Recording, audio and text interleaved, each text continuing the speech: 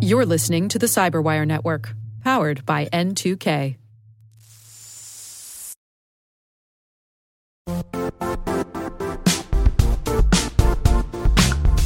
Don't struggle to align your organization's cybersecurity with business risk.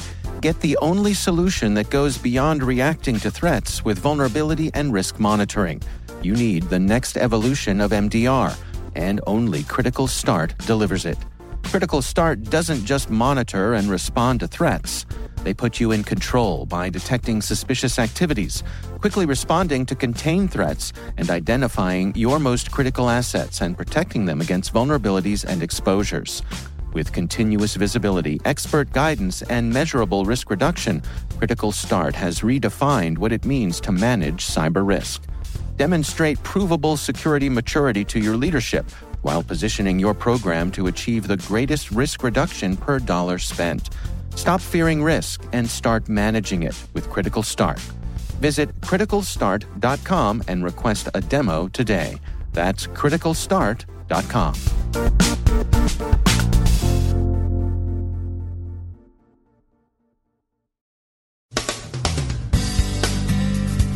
The U.S. has indicted 2 hackers working for China's Ministry of State Security.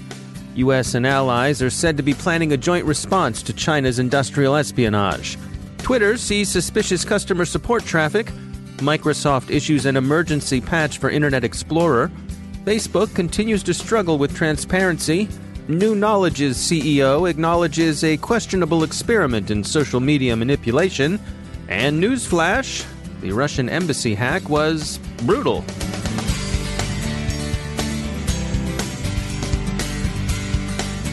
From the Cyberwire studios at Data Tribe, I'm Dave Bittner with your Cyberwire summary for Thursday, December 20th, 2018.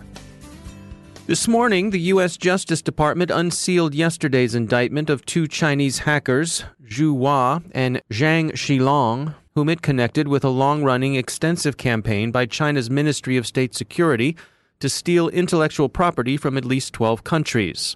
Initial reactions regard the indictment as containing damning accusations against Beijing, especially long-standing and systematic violation of that government's undertakings to restrain itself with respect to industrial espionage.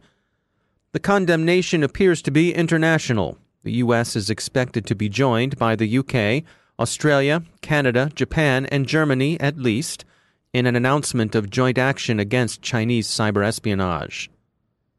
CrowdStrike's co-founder and CTO Dmitry Alperovich commented in an email to us that, quote, "It is unprecedented and encouraging to see the U.S. government, joined by so many international allies, taking a decisive stance against Chinese state-sponsored economic espionage," end quote.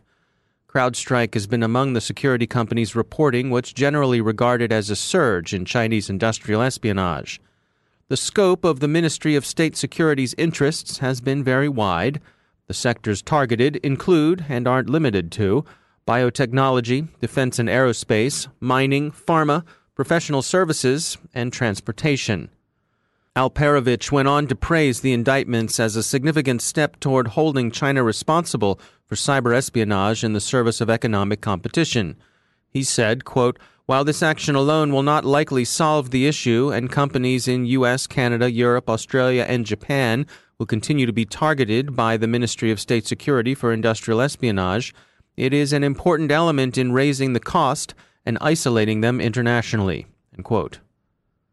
The indictment says the 2 indicted men were members of APT-10, the threat group also known as Potassium, CVNX, MenuPass, Red Apollo, and of course Stone Panda. China also remains under suspicion of being responsible for the breach of EU diplomatic cables. Beijing denies responsibility, as one would expect. Whoever was responsible seems to have accomplished their espionage through simple phishing. When you ponder which of the 50 states in the good old US of A is leading the pack in cybersecurity economic development, certainly California is among the usual suspects, along with New York, Texas, and our personal favorite, Maryland. Sarah Tennant is strategic advisor for cyber initiatives for the Michigan Economic Development Corporation, and she makes the case that Michigan deserves a closer look. So Michigan is the capital of the global automotive industry. So I'm sure when you think about Michigan, you think about automotive. But the future of automotive is mobility. And Michigan is really the place to be for business and researchers and entrepreneurs looking to shape the next transportation frontier. So a world of autonomous vehicle design and advanced manufacturing has to include cybersecurity. So cybersecurity has really become that focal point that is the umbrella that goes across all industries. And so one of the efforts that you all have spun up there, you have some new cyber ranges at Northern Michigan University and University of Michigan Flint. What prompted these efforts? Really, this again was prompted by our governor's vision for the state. He created a cyber initiative in 2011 that had a vision of unclassified cyber range hubs where talent could train, test, and really become that central focal point as a cyber resource in the state. So a cyber range hub, if you're not familiar with what a hub is, it's really a magnet site for the community that brings people, schools, and employers together to be part of the cyber ecosystem. So the hub sites are really meant to host events, exercises, and training classes where companies can access virtual infrastructure for product development, testing, and demonstrations. So can you describe to us what's the relationship between industry and government and the universities themselves? I suppose there's a lot of collaboration between the three? There is. And cybersecurity really has to be a collaborative effort. And we recognize that early on. We can't do it without industry. We need to know what industry's needs are. So these hubs have industry's input. So we have advisory boards with the hubs that will bring in industry to let them know what their needs are. And industry can help to really define what happens in the hubs and what the needs are for them. And really, it becomes that talent pipeline for this industry as well. We're talking about an industry, the cybersecurity industry is something that, while it has been around for a long time on the network side, the physical cybersecurity industry is a new and emerging market for Michigan. And we're looking to focus on that as well.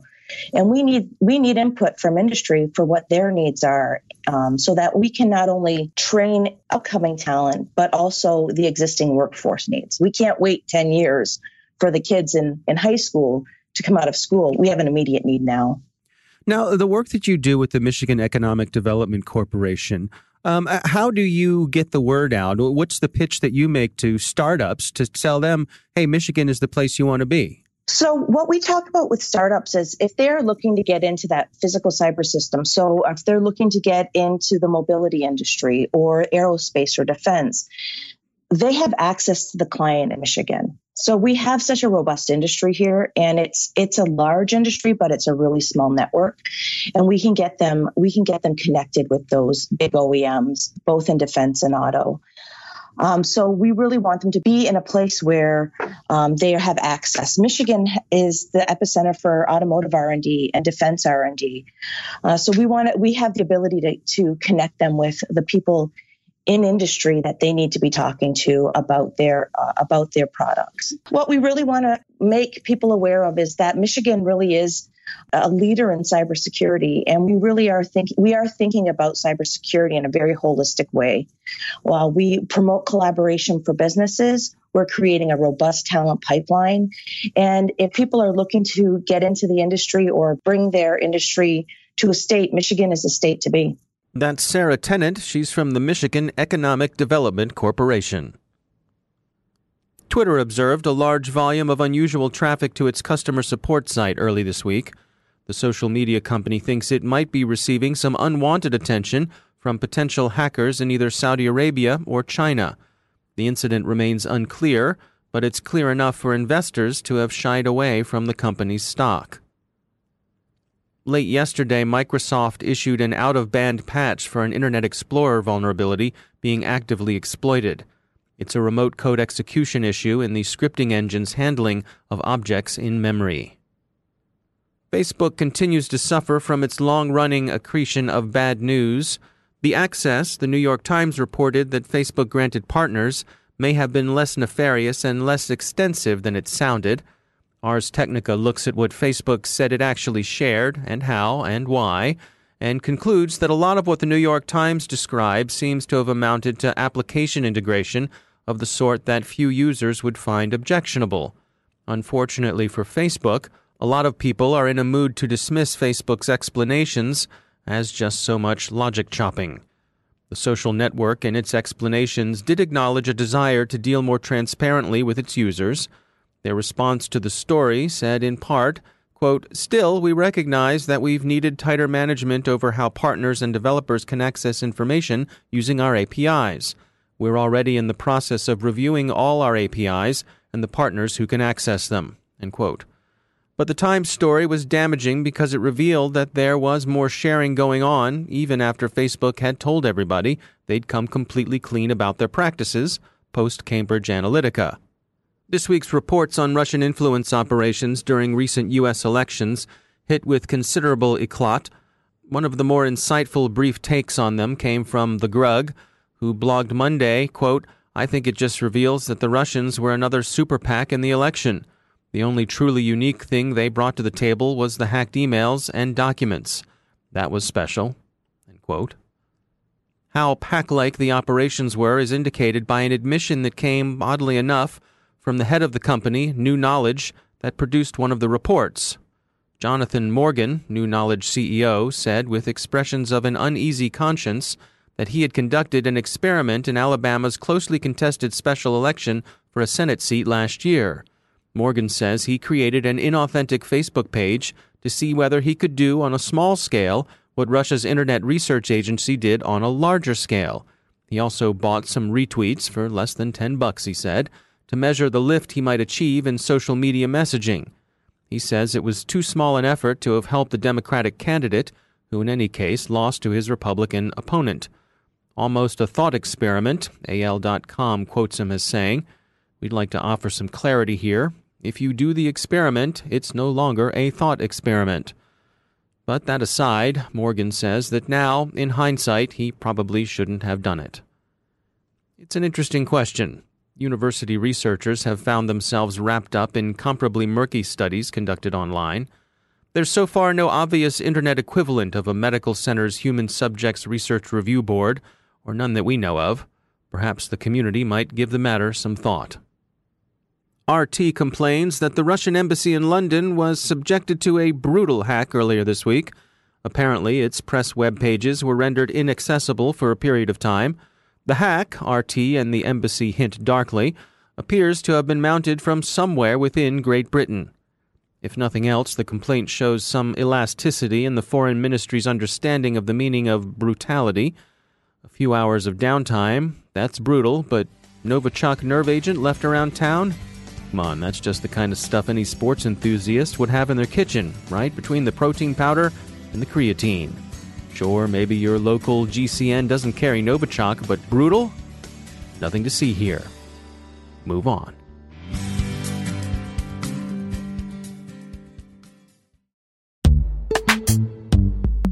Every day, your IAM tech debt grows. Your multi-generational services struggle to work together. Building an identity fabric can fix this. It makes all your identity tooling stronger and allows you to connect any app to any service you want to use, with zero coding, zero maintenance, and zero app downtime. Strata's identity orchestration platform separates the identity logic from your applications, so you can optimize existing IAM tools and manage them in a single control plane. Now, every vendor, standard, and architecture work together. In short, building your identity fabric means you can secure your non-standard apps, keep your complex access policies, retire outdated IDPs, and modernize in record time. So build your fabric with Strata Identity and get rid of tech debt for good. Visit strata.io/cyberwire, share your identity priorities, and receive a pair of AirPods Pro. Offer valid for organizations over 5,000 employees. Connect today at strata.io/cyberwire.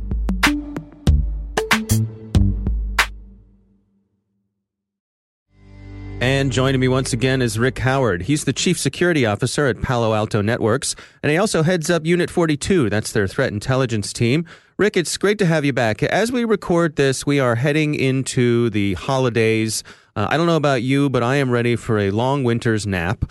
And one of the things you wanted to check in with was maybe a way to kick back, sit in front of the fire, perhaps with an adult beverage in your hand, and enjoy a good read. What do you have to recommend for us this year? Exactly. That's what we should be doing, a little downtime going into the holidays. It's time for family and loved ones and a little relaxation, an escape, shall we say, from the hustle and bustle of the year. Yes. And what better way to idle away that time is to curl up with a good book. And you know I'm a big fan of reading cybersecurity books, especially from my cybersecurity canon project. Now, right. So the first book I want to recommend is William Gibson's 1984 landmark novel called Neuromancer. Have you heard of this before? I am familiar with it. I haven't read it, but I certainly know of it. Well, it's really fabulous, just the history of it. For not being a geek or a cyber anything, Gibson invented and clarified our cybersecurity language 10 years before it became mainstream. He coined words like cyberspace. He launched the cyberpunk genre. He pontificated about a sci-fi trope called the singularity. He guessed correctly that hacktivism would be a thing and understood that we would all need some sort of search engine long before any of us knew how vital Google and other similar services would become. He received multiple Booker Awards for this one and is often quoted as having one of the best ever opening novel lines. And here it is. The sky above the port was the color of television tuned to a dead channel. Yeah, that's fantastic stuff. Yeah. So the main Neuromancer character is Case. He's a world-class hacker cowboy. And Gibson refers to all hackers as cowboys in the book. And he's kind of fallen out from grace. He ends up joining a misfit team. The leader, Armitage, kind of an ex-military person. There's an assassin, Molly, a beautiful cyborg. The techie, Finn, he's the prototype scrounger. You know, he gets all the stuff they need to do their missions. And the mentalist, Peter, a psychopathic mind bender. All right, so... And the reader is never really sure what the team's ultimate objective is until close to the end of the story.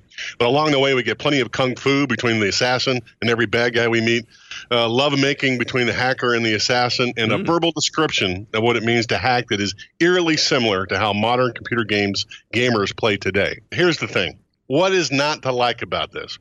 Why would the cybersecurity geeks of the world love a story where the loser hacker can win the girl, hack for a greater good, be critical to a super ninja's purpose, and ultimately be the hero of the story? All right. So the cyberpunk elements make the story fun, but the hacking, copulating, jitsuing elements make the story sour. And at least for a geek like me, it's fantastic. So, right. Escapist fantasy, right, Rick? That's exactly why I'm in cyber.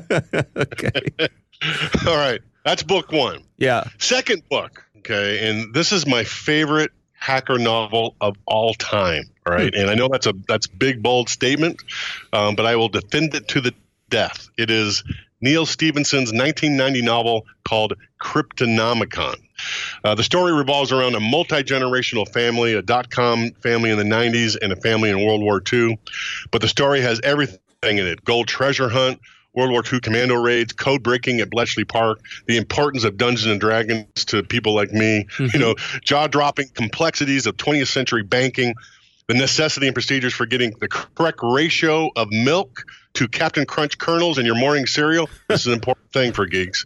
The horrors experienced by soldiers and civilians in the Philippines during World War II, and the significance of cryptological systems in our state-of-the-art world.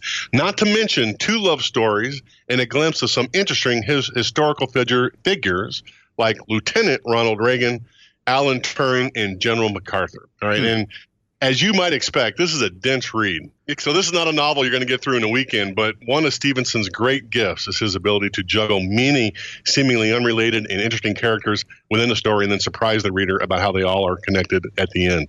So Cryptonomicon is packed with ideas. Take your time with it.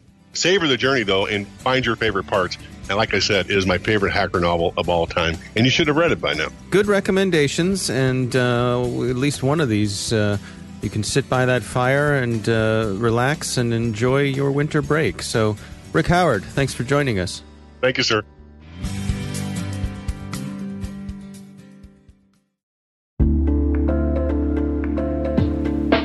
Are lengthy security reviews pulling attention away from your security program? With the largest network of trust centers, Vanta can help you streamline security reviews to win customer trust, save time, and close deals fast. Proactively demonstrate security by showcasing key resources like your SOC 2 or ISO 27001 and provide real-time evidence for passing controls.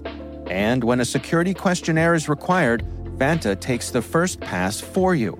Visit vanta.com/cyber to take a self-serve tour. That's vanta.com/cyber.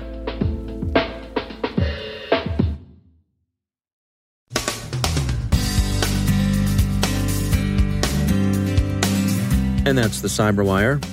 For links to all of today's stories, check out our daily briefing at thecyberwire.com. And for professionals and cybersecurity leaders who want to stay abreast of this rapidly evolving field, sign up for Cyberwire Pro.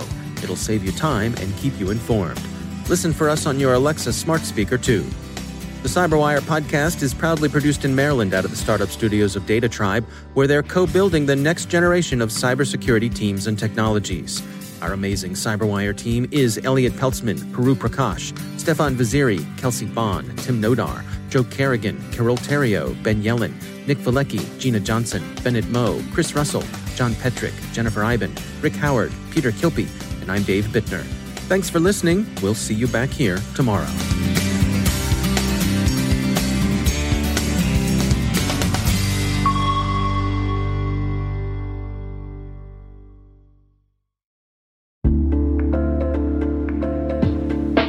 Hey all, Rick here. At N2K Cyberwire, we're dedicated to continuously improving the quality of the news and commentary on our network.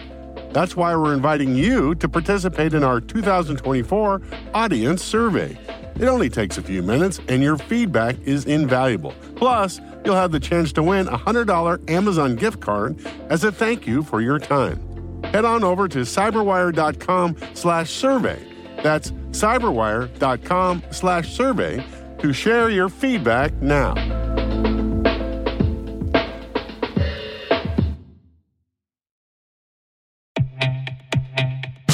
And now a word from our sponsor, SpyCloud, the leader in operationalizing cybercrime analytics.